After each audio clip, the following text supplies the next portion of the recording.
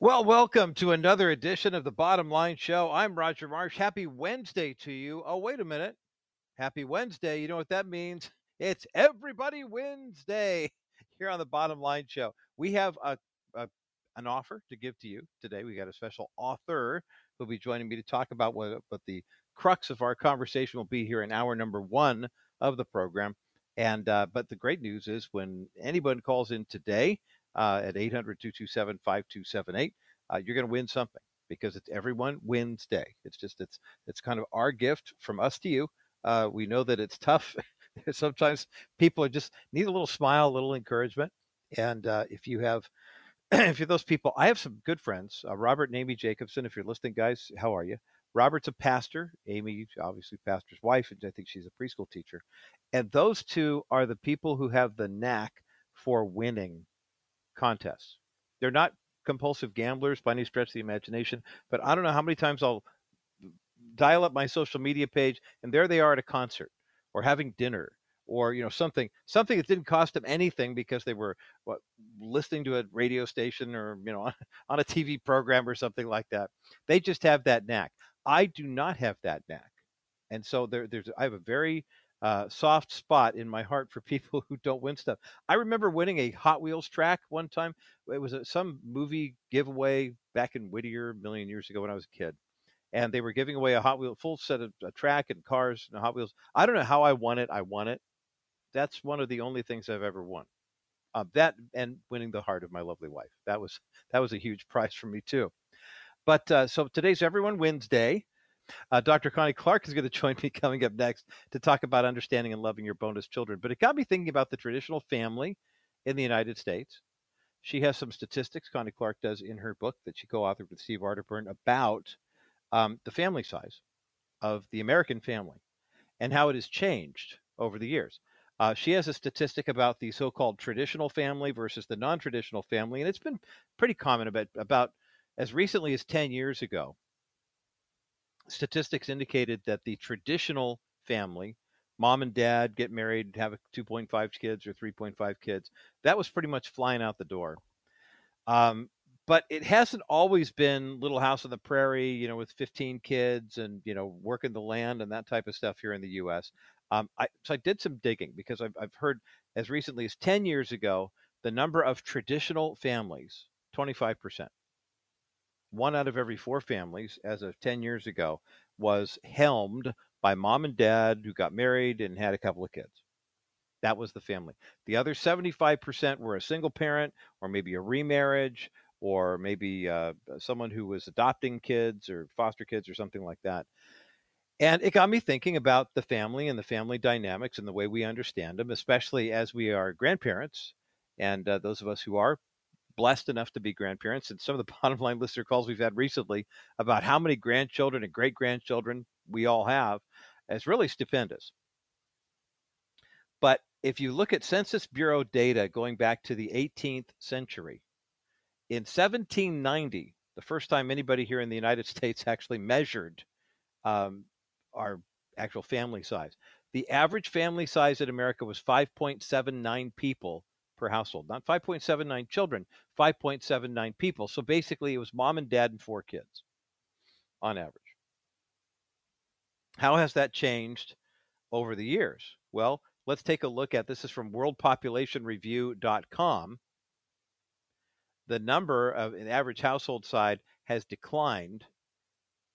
By the time we hit 2010, it was 2.58. Now you can do the math, and that helps us understand a lot.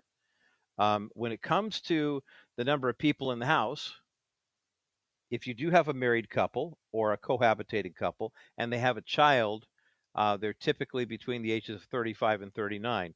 There are approximately 128.5 million households in the United States. And a household just means the people who are living in that state or in that state of being. But remember, if the average household size used to be 5.79 under the roof, and now it's 2.58, that's a pretty dramatic drop, isn't it? Add to that the fact that the birth rate has declined rather dramatically. The highest birth rate in the United States is 14.9 births for every 1,000 women who are of childbearing age. But here are the largest household sizes. And it's interesting because here in the People's Republic of California, all we ever hear about is tolerance and acceptance and inclusivity and non traditional and whatever. Well, guess who has the second largest household size in the United States? Yep, the People's Republic of California is in a dead heat with Hawaii. Number 10 on this list is Nevada. Actually, they're at number 9. They're tied with Arizona, 2.65 people per household. Number 7 is a tie between Idaho and New Jersey, 2.66. Georgia has 2.68 people per household. Alaska has 2.78. Texas, 2.83. Now, you would think that the average family size in Texas would be a lot larger because there's more land and it's more family friendly. And yet, the average home in Texas is either single parent raising 1 3/4 kids or mom and dad, and they're just getting started on their family. Second place, it's a tie between California and Hawaii at 2.94 people per household. Utah is number 1 with 3.09 people per household. Do you have any idea what that means? What it means is those of us in the ministry world who have been looking at the family, I think of all the marriage ministries. Let's strengthen the marriage. Mom and dad get married. Let's keep that marriage together. They're fighting for an ideal, which I believe is biblical, right, and true. No question about it. But I say that to you as a man who's been divorced and remarried. Divorced and remarried to a woman who's also been divorced and remarried. So I know the divorce rate can be high. I also understand, too, that sometimes in the body of Christ, we unwittingly do ourselves a disservice by looking at people who are in what we would call non-traditional families and saying, well, you know what? Uh, Sorry that you're in that situation, but you should really work harder to try to get like we believe God says is the biblical standard. And we look at the New Testament. You're going to be an elder and deacon. You're the husband of one wife. Given to temperance, et cetera, et cetera, et cetera. But you look in the Old Testament, and good golly, I mean, let's be real. The people of God were still into polygamy and children out of wedlock, and it was not a pretty picture. I have to wonder how many people are hearing the gospel but then seeing these kind of unspoken rules that are in there. Like, the good news of the gospel is for you unless you've been divorced. The good news of the gospel is for you unless you started out as a single parent who had a child out of wedlock. And I mean, and I bring this up in all sincerity, not just because of my situation being a divorced and remarried guy, but I bring this up just to remind us that, let's face it, there are a lot of post-abortive women, for example, who really don't appreciate or resonate to the message of abortion is horrible and it's awful and it's terrible and we've got to fight everything we can to get rid of it out of the culture. And if you've had an abortion, there's something wrong with you. It's like, whoa, wait a minute. I'm not suggesting abortion isn't sin, but there are lots of sins. I'm not suggesting that a life wasn't taken, but another life was dramatically impacted. Can we be a bit more compassionate and kind to women who've had abortions, to people who've wandered down the road of same-sex attraction and gotten involved in that for drug and alcohol abuse and I mean, all sorts of sins that people are involved in? Back to the family, though.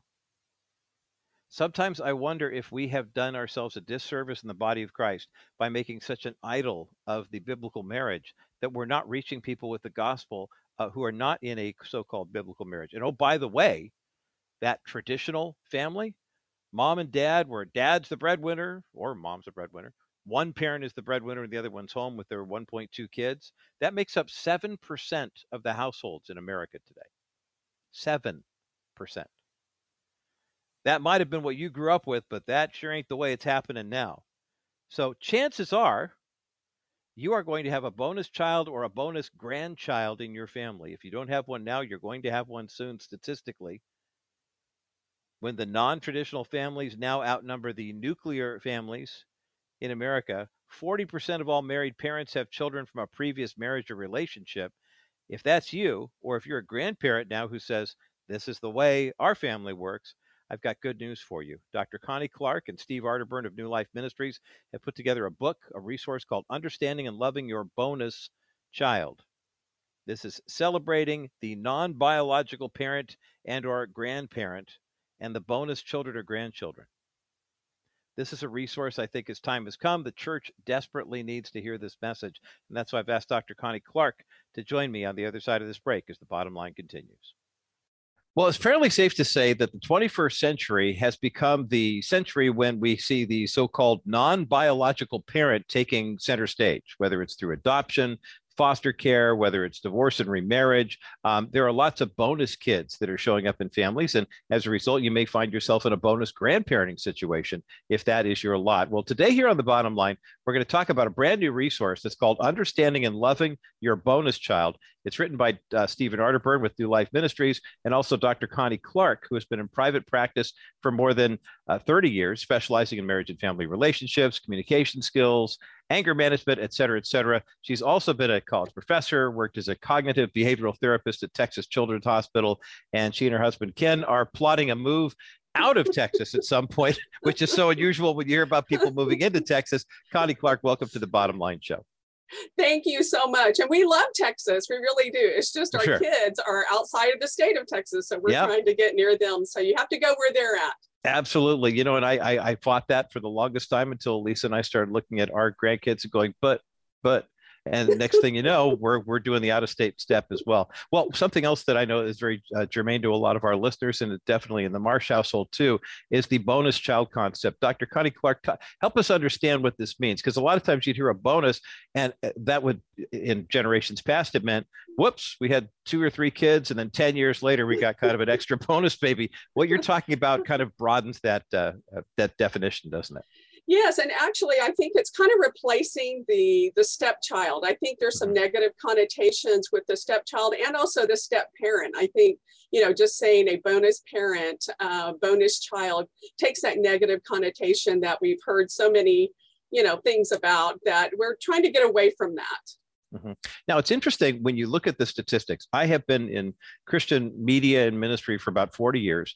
And I know that sometimes one of the things that will make the little hairs on the back of my neck stand up is when I'll hear a ministry saying, okay, we're all about traditional values. We're all about traditional. And I get that. I understand that God's plan A is that a man shall leave his father and mother, cleave to his wife, the two become one flesh. They're fruitful and multiply, et cetera, et cetera. But sometimes I wonder if we in the church are missing a cultural phenomenon that's really been going on for quite some time. Talk about the fact, Dr. Connie Clark, that we don't live in that world. And it hasn't been that way for quite some time. The so-called non-traditional family has become the norm in our culture. Yes, absolutely. And I think the churches have been a little behind in embracing that, but they are working so hard to do that. Even, New Life Ministry, which is what Steve Arterburn is the president of, they have been trying to, they're doing workshops to help our families, and that also includes blended families. And so I think that the churches are wanting to have resources and information because they realize that people in their churches are blended families for many different reasons. And so, they are missing a large portion of people as far as in ministry. So I see a lot of churches embracing the blended family. And you're right, though. I've been doing this for 30 years. When I first started, and even, in my my graduate work, there wasn't a lot of information about blended families. And so I do think it's wonderful that the churches are starting to see, hey, we need to help these people to have a strong marriage and a strong family and help their kids. Dr. Connie Clark is my guest today here on The Bottom Line. She and Stephen Arterburn are the co-authors of a brand new book called Understanding and Loving Your Bonus Child. We have a link for this book up at thebottomlineshow.com. Of course, I've known Steve for many, many years, and he has a wonderful blended family story to share. But when we look at what's happening in the church right now, divorce rates being what they are, and sometimes a blended family happens. I'm talking to a lot more parents who are in blended families because one spouse passed away. You talk about couples in their 30s, where the husband dies unexpectedly and mom has young children and wants to remarry. Talk about some of the basics in terms of, you can give us the statistics if you want to, but talk about what the bonus child dynamic really looks like, because I'm sure a lot of us are parents or grandparents who say, well, I got married to my original spouse. We had a number of kids, they've got grandkids, and that plot is continuing here. For those who aren't quite aware of how the bonus child dynamic works, help us understand that. Yeah, the bonus child dynamics, it can go from, you've got two people perhaps that have divorced and they have children, and then they find another partner, that they have a family that they blend together. It can also mean, the book doesn't necessarily address it, but there are also adult children that are having to deal with being a bonus child. Yes, If one of their parents have passed away and that parent remarries. And so I've seen some of that also in counseling. And so, yes, this bonus child, it's coming from, and then it can be where the person has a bonus child, that they're bringing into the marriage, or they're bringing into the marriage too. I've seen where someone gets custody of a child that really wasn't their biological child, and yet then that's another bonus. So it gets really complicated, and yet we're trying for it not to be complicated, because we have so many children that are hurting. I see so many children in counseling that are needing to have parents that understand what it's like from their perspective being a bonus child. Let's talk about the resource then. Is it written primarily for the benefit of this is what bonus kids have been telling you and Steve Arterburn, Dr. Connie Clark, about what they want parents to know? Is this what you're seeing in your private practice, in the counseling that you're doing? Where did you start as kind of a foundation for this book, Understanding and Loving Your Bonus Child? Yes, the foundation did start with my practice, and of course also, Steve Arterburn, they do a lot of calls coming in on New Life Radio, and people are asking questions about blended families. And so, yes, I started seeing that, in my private practice. I saw a lot of young children coming.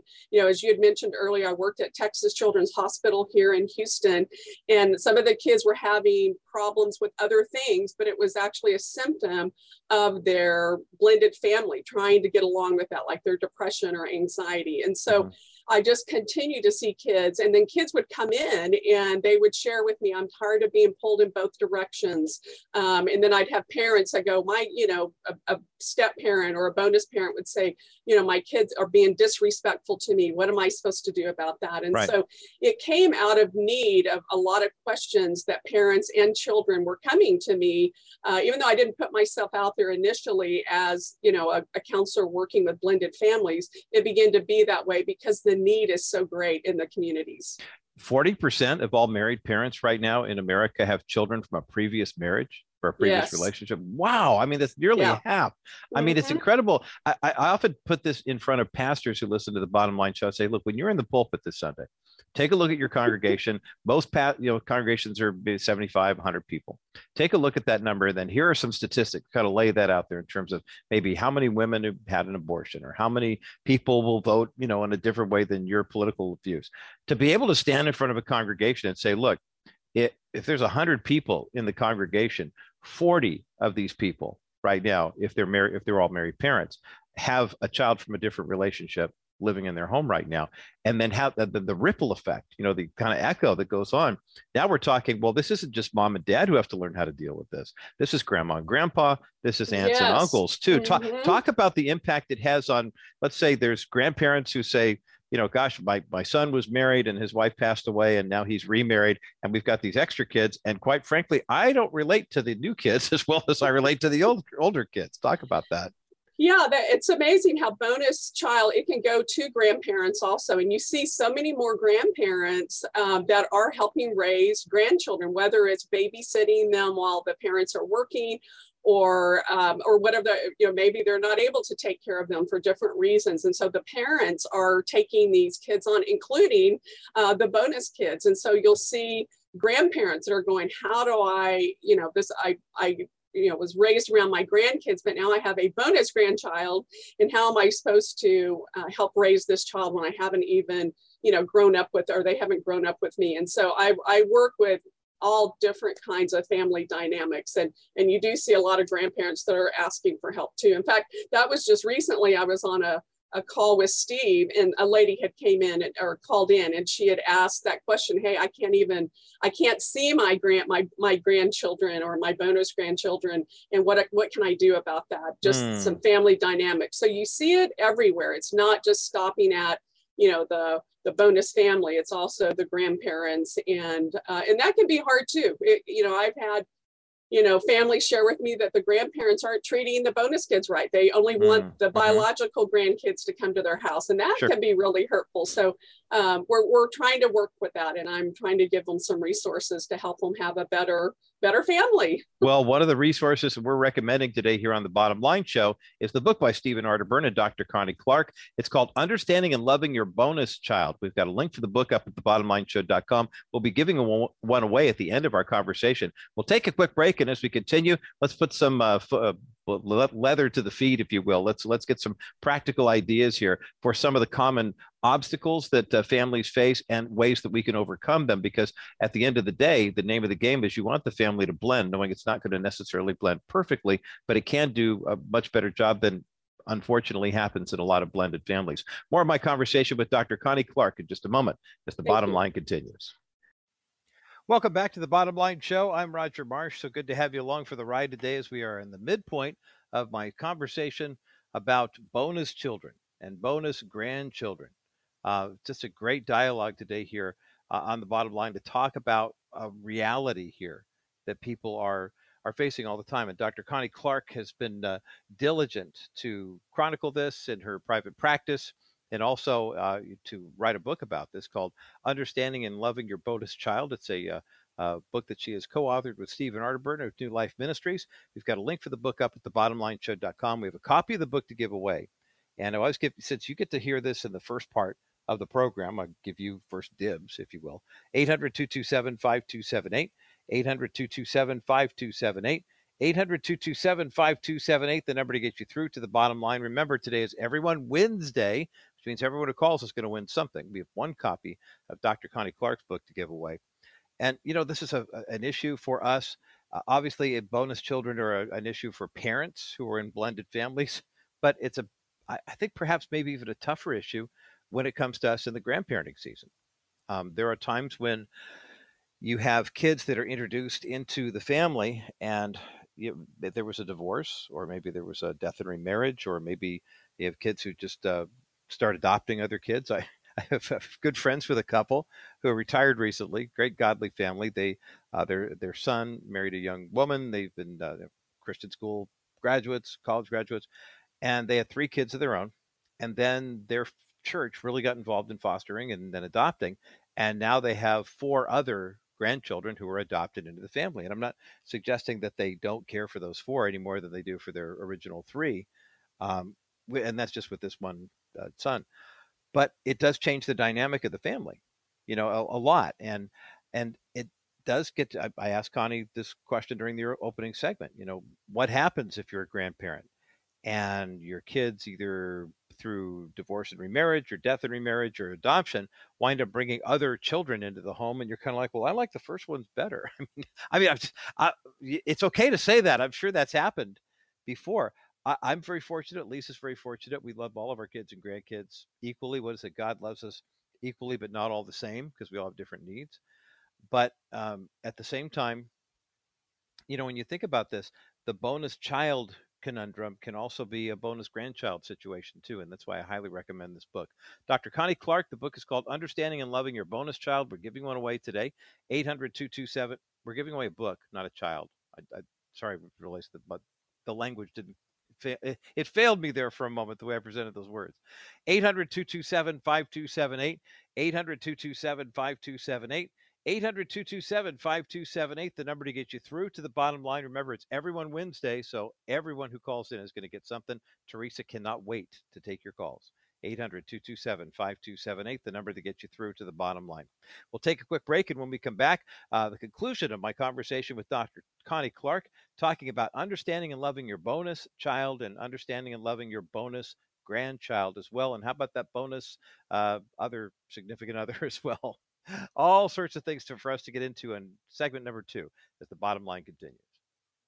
Want to continue receiving income into retirement with little market risk? Dennis Wilson and Wilson Financial Services can help you secure a permanent income and benefits, addressing your risk tolerance with professional advisory knowledge. You have a large 401k or IRA as your retirement nest egg. How about a four-dimensional plan that will pay you and your spouse income for life without stock market risk? How about we include inflation benefits so your income goes up annually? How about we include extra income benefits for long-term care, and if you need one or both, you both have it? That's right, permanent income, inflation benefits, long-term care benefits with no market risk. We have put over $50 million of our clients' money in the 4D account in the last few years. These clients are sleeping way better at night. Learn more when you call Wilson Financial today at 800-696-9970. 800-696-9970. Wilson Financial, for simply better alternatives. It's all about restitution, and it's a biblical concept. The idea that you need to replace what was taken from you or what you lost in a personal injury accident. And Stephanie Cover is the woman who has the spiritual know-how and the legal expertise to make that happen. A lot of laws changed during COVID. Don't try to do this on your own. Contact Stephanie Cover today. Learn more at kbrightradio.com/Cover Law. Dr. Connie Clark is my guest today here on The Bottom Line. I'm Roger Marsh. We are having a delightful conversation about a difficult subject. I mean, there's no two ways about it. And not only is it difficult, but it's one that I think in the church, as we mentioned in the opening segment, we have been slow on the uptake to embrace the fact that 40% of American families right now, 40% of all married parents have children from a previous marriage or relationship in their family, how that impacts grandparents, how that impacts aunts and uncles. Dr. Clark is the co-author with Steve Arterburn of a brand new book called Understanding and Loving Your Bonus Child. We've got a link for the book up at thebottomlineshow.com.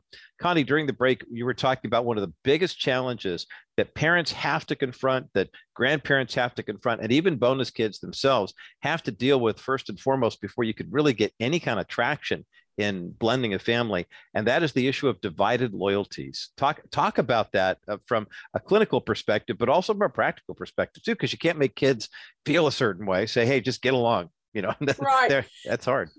Well, and I try to help them not, bluntly saying get along. Now, I do tell the parents that sometimes that they need to get along with the other parents, but the divided loyalties has to do with the kids. The kids feel like if they go and spend time with their dad and their bonus mom and they have a great time and they go back to their mom, their biological mom, they feel like they can't share that because they've got to be loyal to their mom and they don't want the mom to think they've had fun.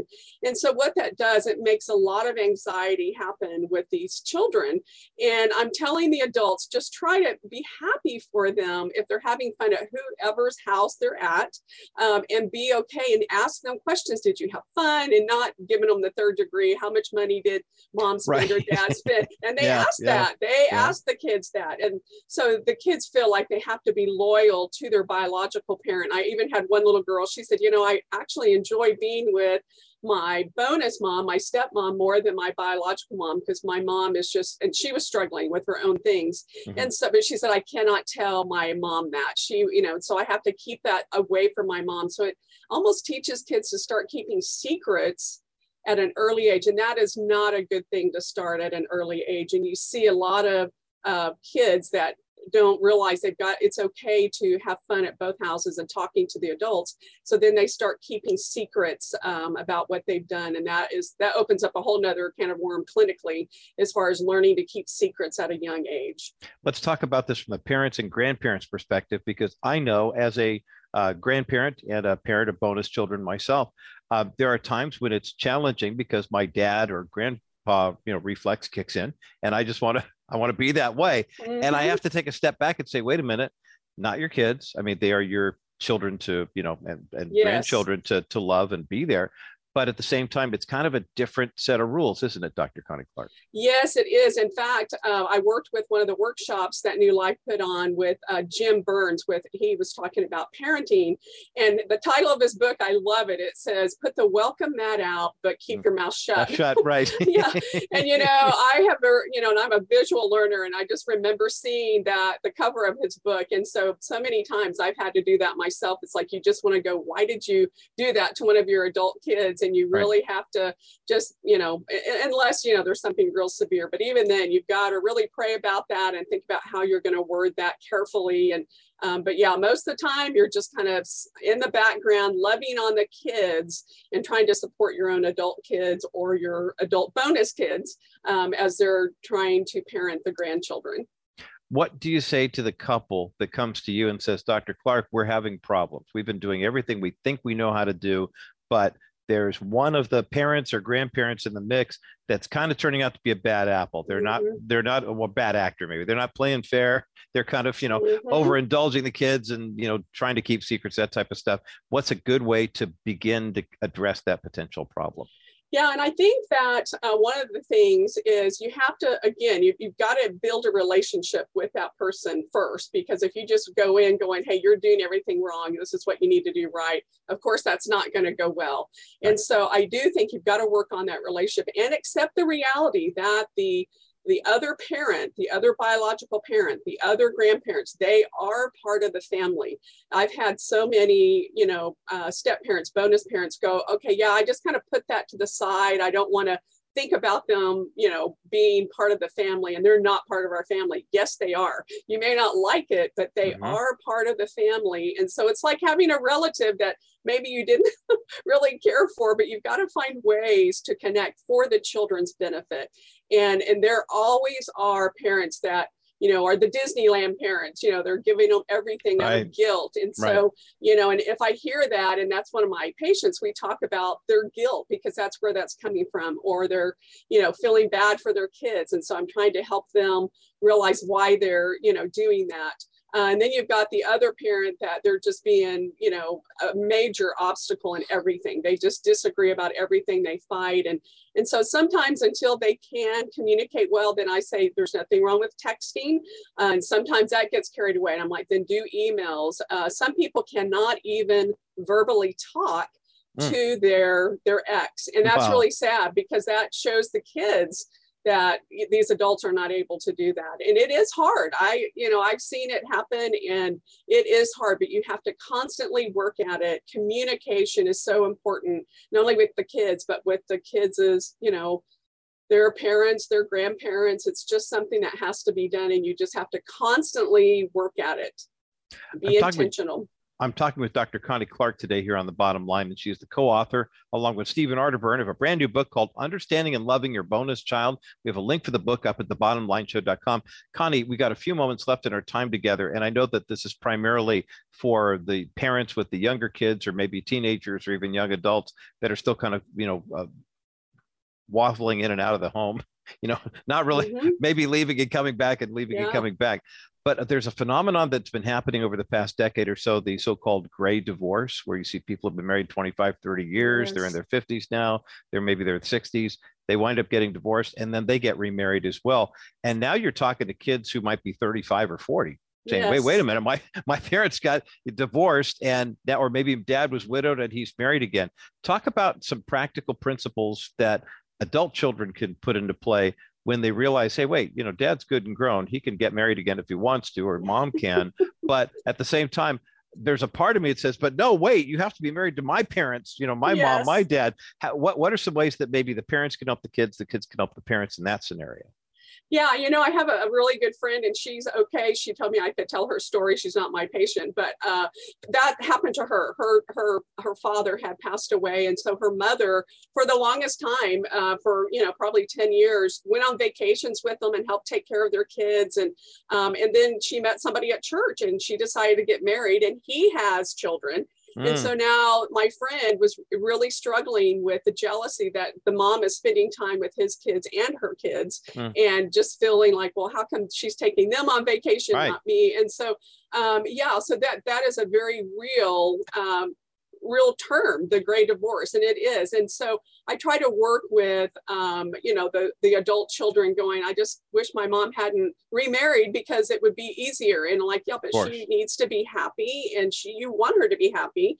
And so just helping them realize that she deserves, or he or she, your parent deserves to be happy, and to try to work through, hey, let's find a compromise. This will be a great tool for you to help you when your kids get married, and then they have family with their spouse. I mean, this is a preparation for you. And it is hard. So just being able to communicate, and even talking with the parents, saying, hey, I'm really, I'm happy for you, but I'm really struggling that we don't get to spend as much time with you because you're splitting weekends with him or her and the other kids. And so communication again, but not when you're upset. But I think starting with communication and just, again, being aware and being happy that the parent is getting someone else that they can spend their life with. But then talk about why is that bothering? When I have an adult child come in, I ask them what is the thing that's the hardest, and usually they don't like the parent giving attention to someone else, even though we're Right. adults.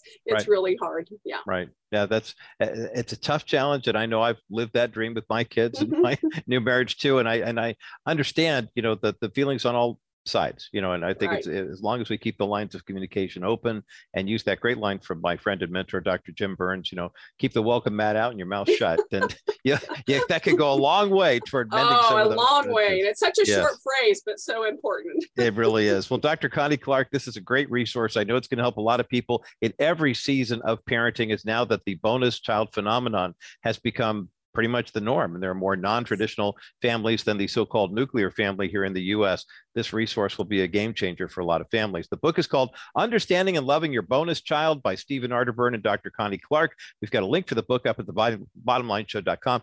Dr. Clark, thank you for being with us today to talk about this important topic here on The Bottom Line. Thank you, Roger. God bless your show. Well, thank you, and God bless your ministry as well, Dr. Connie Clark. And what a great resource to have to be able to use as a primer, if you will, in some cases for those who this might be a brand new experience with the bonus child or bonus grandchild. And for others, this is kind of the new norm. And you've been living that dream for a while, but I'm so grateful that we have a resource like this to use as kind of a playbook. Understanding and Loving Your Bonus Child by Dr. Connie Clark and Stephen Arterburn. We've got a link for it up at the bottomlineshow.com, and we have one copy of this book to give away. 800-227-5278, 800-227-5278, 800-227-5278, the number to get you through to the bottom line. And remember, it's Everyone Wednesday, so everybody who calls is going to win something. 800-227-5278, that's the number to get you through to the bottom line. My thanks again to Dr. Connie Clark for joining me today for this first opening segments of the broadcast to discuss this powerful new book that is going to be a huge help for people who are, especially, I know the book was written primarily for parents. It's called Understanding and Loving Your Bonus Child. But for those of us in the grandparenting season, whether I was thinking about this during the break, I mentioned sometimes if you've got biological, your kids get married and they have children of their own, and those kids come into the marriage, or maybe there's an adopted child, and you say, yeah, this is great, these are my grandkids. And then maybe one of your kids winds up being divorced or widowed, and they remarry, and there are other kids that come along that aren't necessarily of your family line, and you kind of look at them and go, well, I like the other ones. I mean, you know what I mean? I mean, not to say you're going to play favorites, or maybe it's like, hey, those biological grandkids, well, the new ones are better. Either way, I mean, have some fun with it. But Understanding and Living and Loving Your Bonus Child by Stephen Arterburn and Dr. Connie Clark is a valuable resource. It's a good one to have if you're a pastor at your church for lending out. It's a good one, especially when you consider the percentage of traditional families in the United States has dropped dramatically. It's 18% are living, a child living with mom and dad. And the dual income, no kids thing, or the dual income, two kids, if you are in the Leave It to Beaver household, mom and dad are married and mom stays home and dad works, or dad stays home and mom works, where there's one income, that's 7% of American families. So chances are the bonus child phenomenon is going to impact your world. And what a better resource to have. Well, I can't think of a better one to have than Connie Clark's book, Understanding and Loving Your Bonus Child. 800-227-5278, 800-227-5278, 800-227-5278 is the number to get you through to the bottom line. And Teresa's taking your calls. And of course, everyone wins something today because it's Everyone Wednesday. Think about those statistics we were sharing just a moment ago. And the number of people who are living in family situations where the average number in the United States, the average number of people living in a household, and the household is defined as two parents, one parent, bunch of kids, not kids. I mean, your household is your household. You know who lives in your household. You know that song, Who Are the People in Your Neighborhood? You know who are the people in your household. In the the late 1700s, it was 1790 the first time the Census Bureau actually took a look at this. You had an average of 5.79 people in the typical American household back in the late 18th century. And fast forward to 2010, the last year we have data for this, the average number of people in the American household has dropped to 2.58. And that's a reference to the fact that that's typically a single parent and 1.5 kids.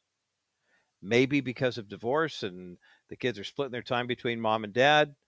Maybe because it's a single parent who's raising a child on his or her own. 41% of live births in the United States are out of wedlock, meaning two single parents.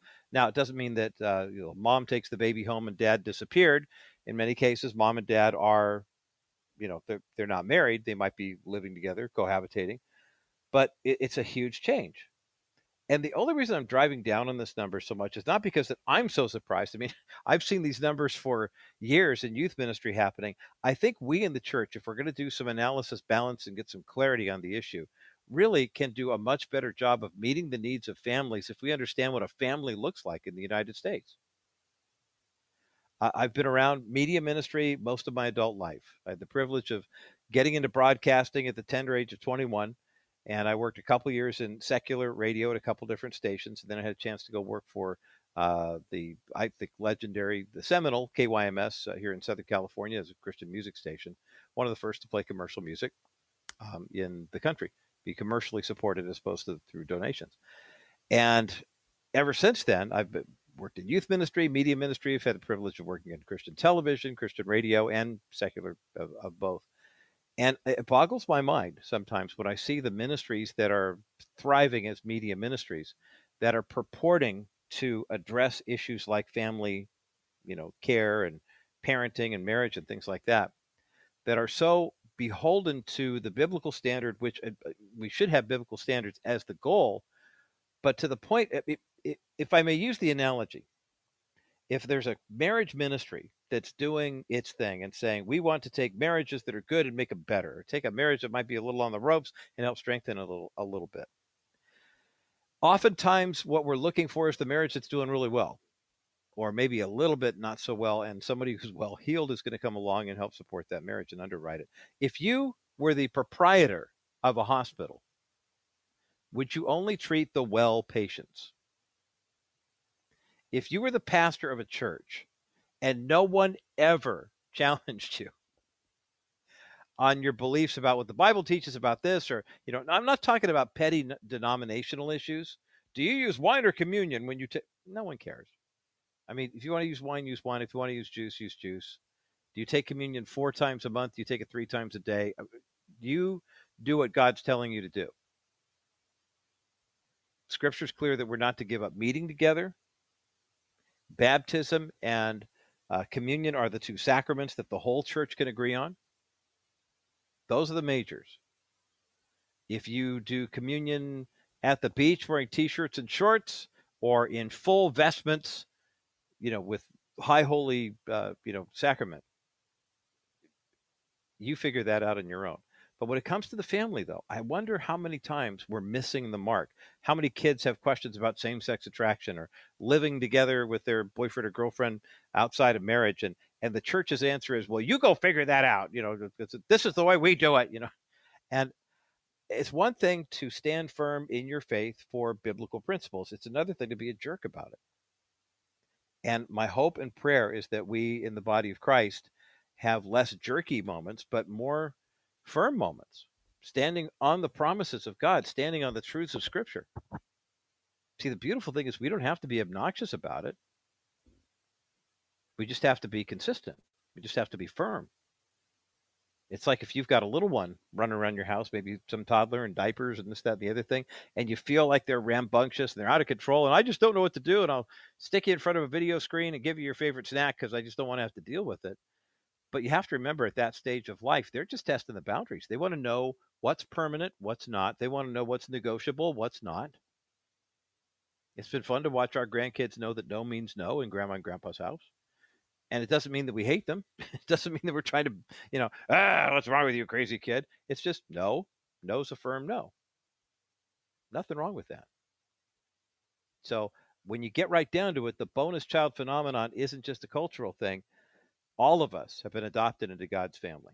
So all of us technically are bonus children in heaven. God chose us, plucked us out of sin and death, and gives us eternal life by his grace. And that's worth celebrating and understanding, too, how that works. We still have a copy of Dr. Connie Clark's book to give away, Understanding and Loving Your Bonus Child, 800-227-5278, 800-227-5278, 800-227-5278. That's the number to get you through on this Everyone Wednesday here on The Bottom Line. Right after you get into an accident, you need to call Stephanie Cover of Cover Law to begin the process of healing.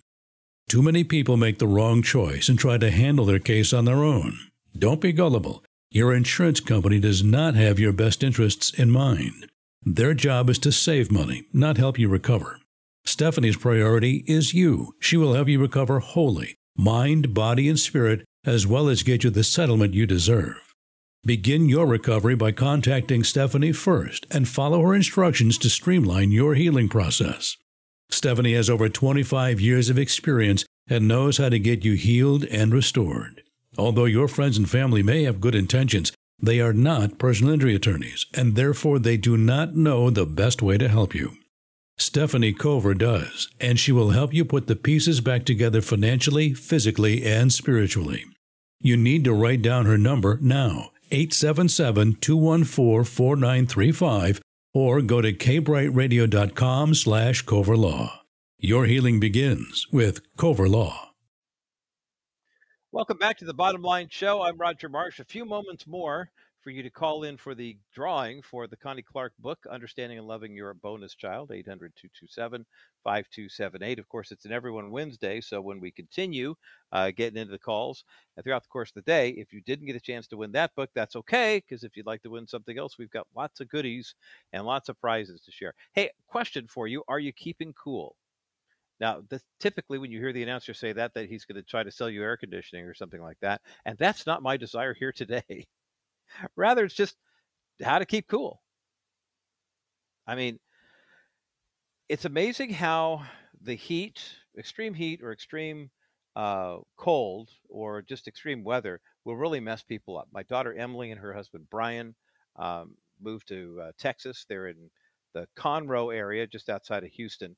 And they're getting used to not only the heat and the humidity, but also the random rainstorms. I was talking to her. She's working as a teacher, and she was on her way home, actually going to pick up the grandson at his pre-K before she went home. And I asked her how the weather was, and she said, well, it's kind of tough to drive right now. I left the house this morning. It was beautiful, sunshiny day. Went through the whole day, beautiful, sunshiny day. And within the last half hour, we have thunderstorms, the potential for flooding. And I thought, well, welcome to Texas, right, sweetheart? And she said, yeah, I know. And our other daughter, Taylor, her husband, Christian, and granddaughter, Zipporah, just moved to the Dallas area. So we're going to have to pick up some of those Texas two-step tickets whenever we want to go visit the grandkids, or so it would appear. But the heat wave has been so very, very strong all throughout California, Colorado. I mean, it's everywhere. And it's interesting to me. I'm just going to throw this out here. I don't claim to have cornered the market on how to deal with extreme temperatures. But I do find it fascinating how people respond when the weather gets too hot, the weather gets too cold, and how I try to listen with God's ear. When I think about our brothers and sisters all over the world who are all living in different climates, different hemispheres, different political systems, this, that, and the other thing. Sometimes I would be willing to wager, though I'm not a gambling man, that if any church leads the league in complaining and grumbling, it would be the American church. I'm just going to throw that out there. I realize there are some serious health challenges. I remember being in Dallas years ago at a convention, and there were people who were having horrible health challenges, senior citizens mostly, because of the fact that they weren't cooling their dwellings to the right temperature, or they were leaving it on too long, or they weren't turning it on at all. Maybe they're concerned about the cost. And I figure, praise the Lord, our studio stays nice and cool. But when I see people going to social media saying, "Help! What do I do? What do I do? It's so hot. Help! Help! What do I do?" I'm thinking to myself, well, you realize this is the season that we're in, and you adjust. But does it have to be perfect all the time? I mean, That's a question we have to ask, number one. Number two, let's take a look at where the energy comes from that keeps us cool in the summer, keeps us warm in the winter. And now more and more people are, you know, getting into this as far as the cars that they drive. Well, there's a new issue that has reared its ugly head that may or may not be a problem for a lot of consumers, and that is smart technology that does more than just give you sports scores and social media updates on your phone. I'm talking smart cars that have the smart digital technology to where it could connect your home to your computer, to your phone, to your whatever, makes you breakfast, gives you a shave and a haircut while you're at the stoplight. I mean, maybe it doesn't that far yet, but my goodness. And then there is the smart home phenomenon. Perhaps you live in a smart home. Smart home that has the Alexa that's always listening to you and making suggestions for things for you to buy, and the Ring technology that's in your front doorstep, right? I mean, that it is kind of nice. You could be away from home, and the Ring, you hear the down, down, down, and all of a sudden there you can see who's at the front door, and the whole neighborhood knows somebody's there. But then there's the smart thermostat. Now, the smart thermostat is interesting because you would like to be able to say, I'm just going to go ahead and set my temperature to whatever temperature I want it to be. And I have to admit, there are times in the evening when the air gets a little still and we want to kick things around, get the air moving again, that it's a lot easier to pull out your phone and knock it down a degree than it is to get up and walk 20 feet over to the thermostat and adjust it. But what happens when the government and the energy companies decide, hey, you know what? We don't like what the Martians are doing, and we're going to shut their thermostat down? Or we're going to set it at a temperature, and we think you've been running the air too much at 72 degrees, and we're going to lock you in at 78. Well, guess what? It's starting to happen, and it happened to some of our bottom line show listeners on KLDC. As we continue, we're going to take a look at what happened when Xcel Energy locked out tens of thousands of Colorado residents from changing the temperature on their thermostats, all in the name of, quote unquote, conserving energy. Is this America? I mean, this is happening? Or do you think it's a good thing? We'll open up the phones and give you a chance to weigh in on that coming up on the other side of this break as the bottom line continues. Welcome back to the Bottom Line Show. I'm Roger Marsh. 800-227-5278 is the number to call to get through to the Bottom Line Show. We're taking your calls this half hour for the remainder of the broadcast about this situation in Colorado. First, though, before we go any further, I want to congratulate Diane from Laguna Woods, who was the caller who won the fortunate caller who won a copy of the book by Dr. Connie Clark called Understanding and Loving Your Bonus Child, a good book for bonus parents, but also for bonus grandparents as well. And so we've got the link for that book at thebottomlineshow.com. Diane, I hope you enjoy that read. Of course, everybody who called in to get in on the drawing for the book is going to win something, so that's going to keep Teresa busy, but we're happy about that. Taking your calls for the rest of the program here on this story out of Colorado that just it's a sign of the times. Here's what happened basically if you are outside of the Denver area. The high in Denver was just around 90 degrees last Tuesday. And so when the temperature gets hot, everybody wants to crank the AC up, which means they want to lower the temperature inside. And they tell you? The energy companies say, if you want to stay nice and cool, if you cool to 78 degrees and you heat to 68 degrees, for the cold days, then you're going to be fine. Now, what they should be telling you, I think, because a lot of people go, wait, it's 100 degrees outside. I don't want to be 78 inside. I want it to be cool inside. But I think if they did a little better job educating their constituents, here's what they would say. They'd say, look, you're outside right now. It's 90 degrees. It's 100 degrees. And, some parts of Southern California, it's been 110. People are kind of losing their minds. Well, here's the deal. Do you want to be outside in 110 then walk into a 75-degree house or a 70-degree house? That's a huge mood swing. You figure out what's best for you. They're recommending 78 is a good cooling temperature because it feels pretty natural. It's kind of shirt sleeve weather, if you will, but also because it gives you a lot of room to maneuver between the heat when you're outside and the cool when you're inside. So it seems reasonable that 78 for cooling and 68 for heating would make sense. I know it took me a long time to figure that out, but nonetheless, how would you like to be one of the 22,000 people, though, who are customers of Excel Energy who found themselves locked out of their thermostats when they said, wait, it's over 90 degrees outside. I would like to cool to maybe 68 or 70 or something like that. And they went to adjust their thermostat and got a, sorry, your thermostat is locked in at 78 degrees. Sorry, your thermostat's locked in at 79 degrees. Sorry, your thermostat's locked in at 80 degrees. I'd say, what the heck? The smart technology? I mean, it's 90 degrees outside. I'd like my house to be 70 on the inside. One resident told a local television station that when he went to his thermostat to adjust it down, instead what he saw was a message on the thermostat that said, we are currently experiencing an energy emergency. Now, okay, who determines what that energy emergency actually is? That's a good question. I think it's a fair question. What's an energy emergency in the eyes of Excel Energy in Denver, Colorado? Current metro population, by the way, of Denver, 2.9 million people. So 22,000 people isn't a huge amount, but it does kind of sound a little ominous, doesn't it? Well, here's the deal. If you're a customer of Excel Energy and you are part of the company's AC Rewards program, the prize you got last Tuesday is that you were locked out of your thermostat because they were shutting you down.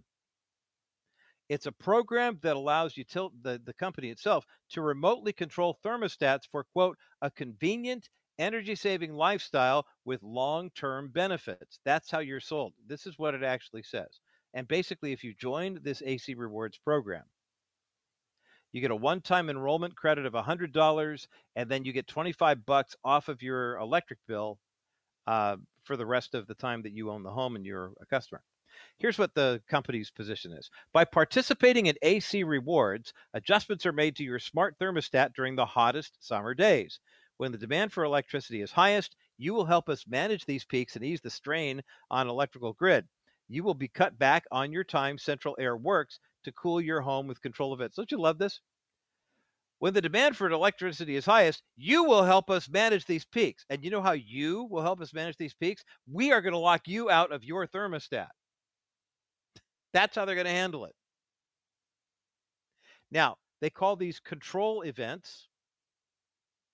Control events may occur anytime during the cooling season. You'll have the ability to opt out of control events at any time and receive optional notifications of control events either from your thermostat, mobile device, or web app. On rare occasions, system emergencies may cause a control event that cannot be overridden. According to Emmett Romine, the Vice President of Customer Solutions and Innovation, this is a voluntary program.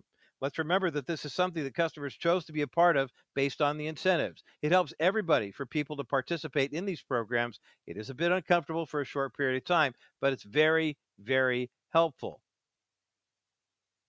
Now, apparently, the reason for the emergency was there was an unexpected outage in a nearby city, but Mr. Romine did not mention which city that was. And last time I checked here in the good old US of A, I could drive up and down my street and I could not tell you who's running the air conditioning at what temperature. And you know why? Because of none of my business. Lisa and I know what works best for us. Our kids know what's best for them based on where they live and how often they're home or not home, as the case may be. Daughter Kaylee and her husband Kevin live with Kevin's mom right now in a transitional stage, and their home has no air conditioning. So they just go find someplace cool. But I'm curious as to what you think about this. And maybe, first head in line, were you impacted by this? 800-227-5278. Let's do a little survey here and find out. Are you okay with the electric company in your local area shutting you down? I'm not saying they did not turn the electricity off. They didn't shut the thermostats all the way down. They locked them at a temperature that they said would help them save energy. I've got some thoughts on this, but I'd love to get your thoughts, and especially if you were impacted by this. 800-227-5278, 800-227-5278, 800-227-5278 is the number to get you through to the bottom line. And bear in mind, today is Everyone Wednesday, So everyone who calls in for our call-in segment here is going to win something if you so choose. We do have a lot of bottom line listeners who call in and they want to be on the air, talk about whatever the deal is. And then when we ask them if they want a gift, they say, "No, it's okay. You guys are so selfless. I really appreciate that." But I'll get the ball rolling. I'm not comfortable with the energy company telling me, "Okay, we'll provide the energy. You manage the flow. You set the fans if you want to set up fans. You set the air conditioning, whatever, however you want to spend it. That's fine." But when it comes to energy emergencies, we'll tell you when there's an emergency and we'll tell you how much you can cool your home to. Supposing you had someone in your house who had a medical condition and they need to keep the home around 75 degrees. And the electric company says, "No, you're going to keep it at 80. I know that might sound like an inconvenience to some of us who do not have a health problem. But for those who do, if you're trying to control a fever, maybe you're running a little high risk in terms of, heat to sensitivity or things of that nature, those 5 degrees could mean the difference between good health and not. And who determines the health energy emergency? In this case, we were told that a nearby city, quote unquote, had a problem with an outage and they needed to go ahead and protect it. Well, there are 3 million people in the Denver metro area, and 22,000 of them were chosen to no longer have enough control over their own thermostats. I mean, it's not like they shut the thing all the way down. It's 90 degrees outside. It was 80 degrees in the house. It happened for a little while and then it was over. But doesn't that sound a little Big Brother to you? Maybe it doesn't. Maybe you're totally fine with it. Maybe who knows? It might be like one of those things where you work at a certain company and the company policy is, hey, it's always 78 degrees full stop. Don't set it to 77. Don't set it to 76. That's coming out of your paycheck. I work with those companies. You have too.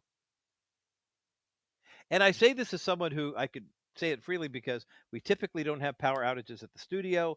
And if we do, I keep the studio ice cold. I'm that guy. But what do you think? Were you impacted by the Xcel Energy shutdown?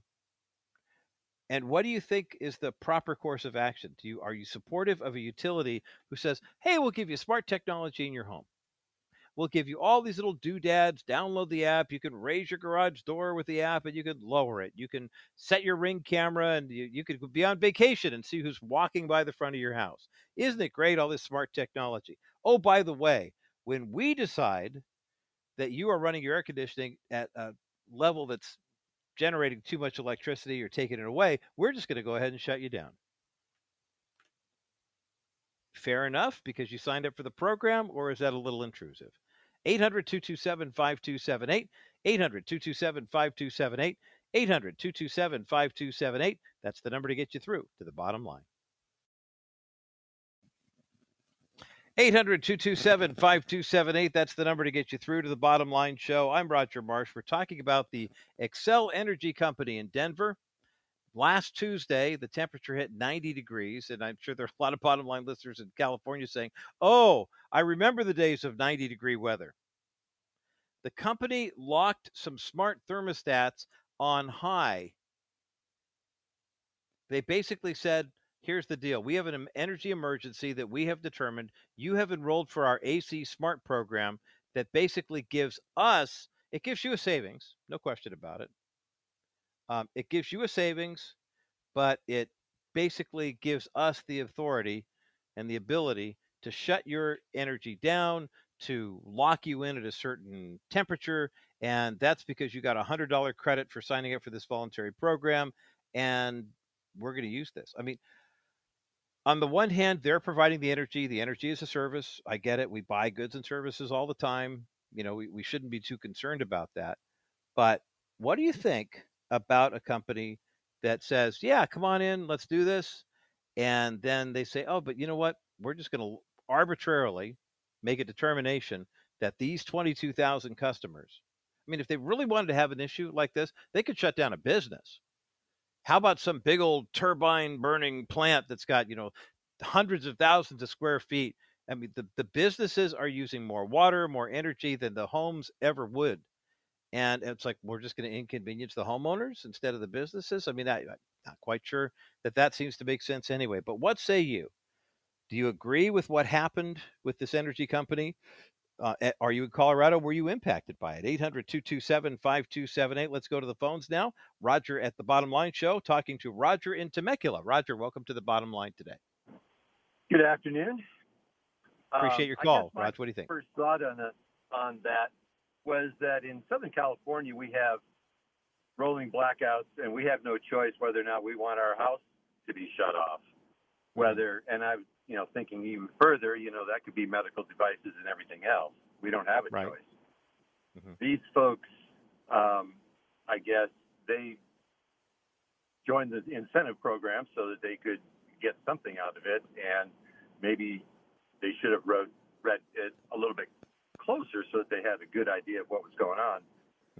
But the idea of having the power, over something in our house, I guess, is another thought that I had while I was waiting.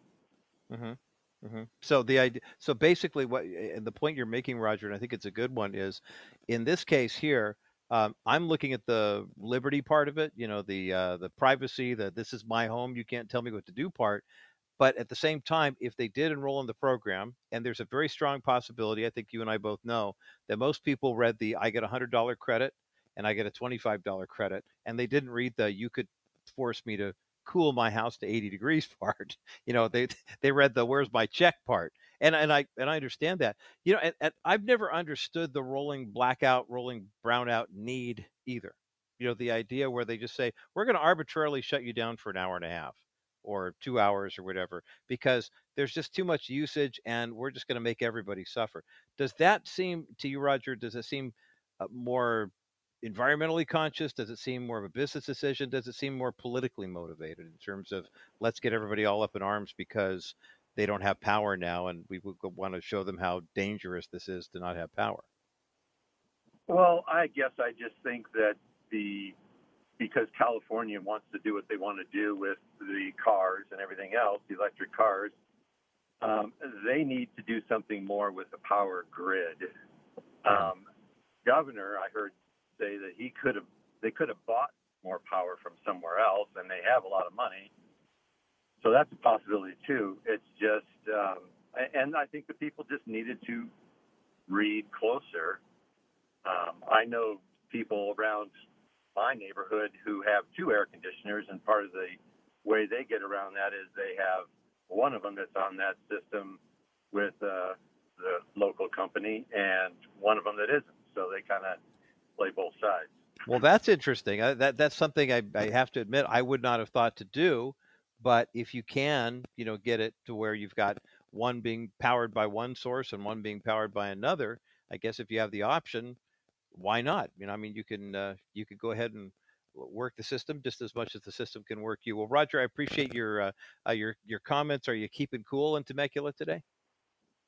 I work in La Jolla most of the time, so I come home and go, why do I live out here? But I was gonna say I now have no sympathy for you if you work in La Jolla. I mean, that's good for you. It's a beautiful drive, Yeah. But it's a long one. But I'll bet. have a nice afternoon. Thanks. Okay, you too. Thanks for your call.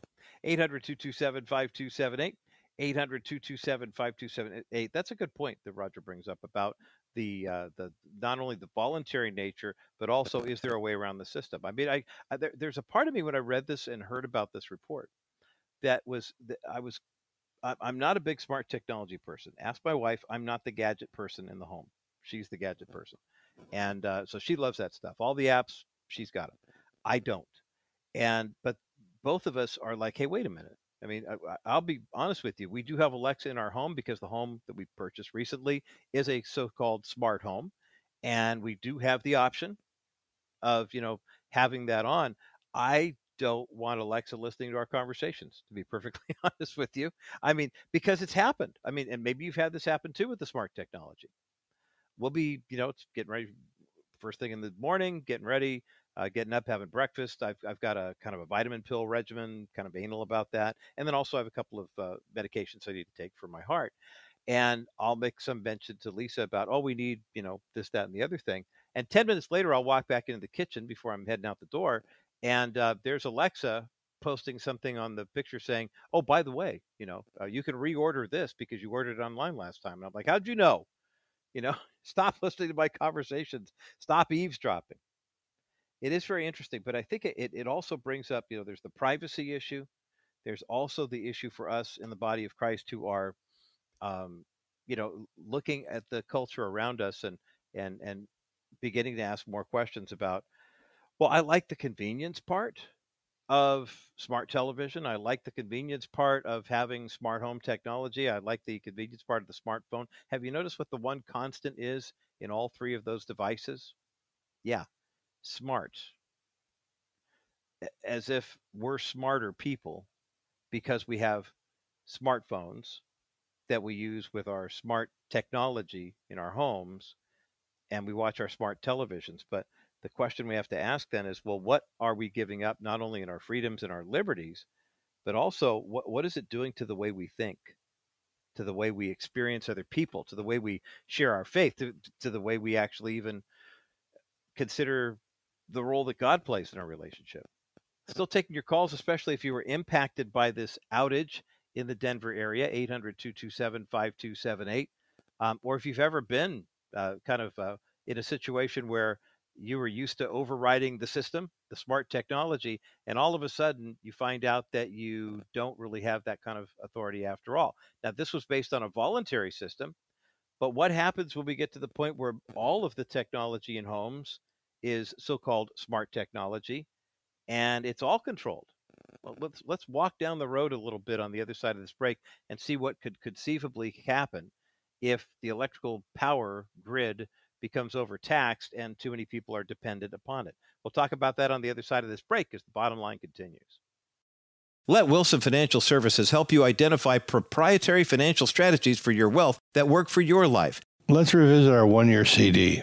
Had a client who had $500,000 of retained earnings in his corporation for the last 3 years. I said, if you'd have put that into this account 3 years ago, you'd have $75,000 to $100,000 of interest versus what you have now, which is a nice round number. Had a client sell his house, had $450,000 in the bank. I told him, you're really not likely to buy a house in the next 12 months. You want to leave this in the bank earning nothing? Or would you like to earn some interest on it over the next 12 months? So he said, how much? I said, well, how about between 20 and 30,000? He says, 0 versus 20 or 30,000.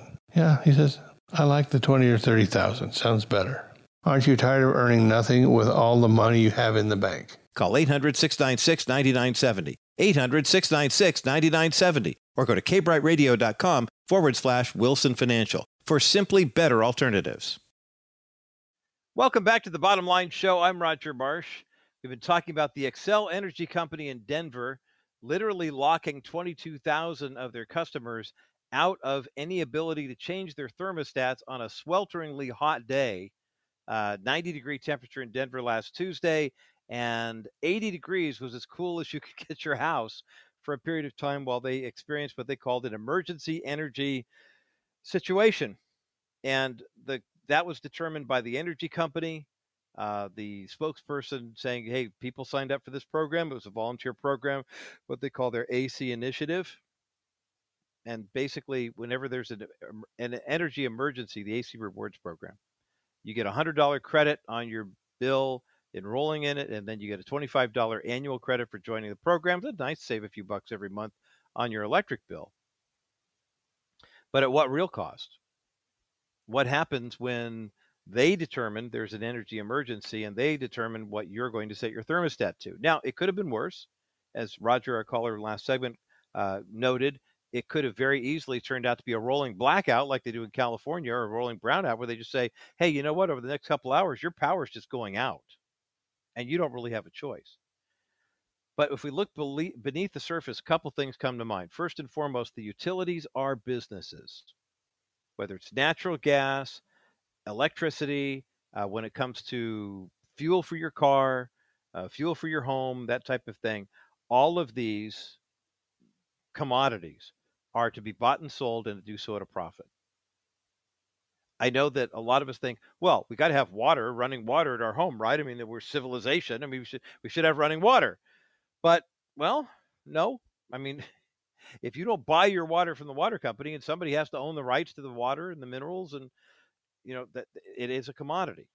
first and foremost. Secondly, I suppose we're locking your thermostat at 80 degrees is better than you have no power for 5 hours or a day and a half or whatever. But with the increased demands on electricity in the society, we're going to find more and more of these opportunities coming our way. And you're going to have to deal with the fact that the utility is going to determine whether or not it's an emergency, not you. That's a bit of loss of our freedom, a little loss of our liberty. Some might say it's a small price to pay. But the push toward electric vehicles, for example, is going to put a huge amount of pressure on the electrical grid nationwide and state by state. Will we be able to meet the demand? Well, you heard Roger mention earlier the fact that Governor Newsom in California has talked about the possibility of purchasing energy from other sources rather than creating any. Why California doesn't rely more heavily on hydroelectric power boggles my mind. The big push for wind and solar power does not seem to be meeting the need as adequately. We had 700,000 people leave the Golden State. That's net migration over the past decade. We still have 39 million people living here. And that taxes our resources. As Christians, we were charged with being stewards of the earth. That's a command to Adam and Eve in Genesis, and it's something that has not changed. We need to be good stewards of all of the resources that God has made available to us. So when it comes to power, nothing in Scripture says you can't have a gas-powered car, but the question we have to ask is at what cost to the environment? At what cost is it going to play in terms of the long-term ramifications? Is there a way that we can find cooler places to live? Our friends in the environmental sciences are telling us that we're coming up on a cooling trend in the next couple of years here that is going to reverse a lot of the concerns with regard to global warming. But at the heart of all of this smart technology, please understand that we are moving closer and closer to the globalistic future that has been predicted in Scripture. Your home is now infiltrated. You have television that watches you more than you watch it. You have audio programming that comes into your home. And I can assure you, I can't listen to what's happening in your home here on our frequencies for the Bottom Line Show. But there are little devices that you have, smartphone technologies and things like that, that have everything connected to your car, to your phone, to your garage door, to your front door, to your thermostat, to your telephone, to your television, that are all running through some kind of central processing system where people do have access to everything you're doing. And there will come a point where your faith in Christ will become problematic for you based on the way the data is gathered. Now, I'm not saying that as some doomsday conspiracy guy. I mean, when it happens, thank me later, I guess. But the reality is we have to be prepared to give an answer for the hope that lies within us. And it's not always going to be your neighbor saying, hey, you're always happy and you're a Christian. What's your secret? It may be an interrogation. It may be federal government agents. It may be your electric company. Why are you running a church in your home? That's why you're using too much electricity. Are we prepared to give an answer for the hope that lies within us so that we are witnessing the true faith? That's the bottom line.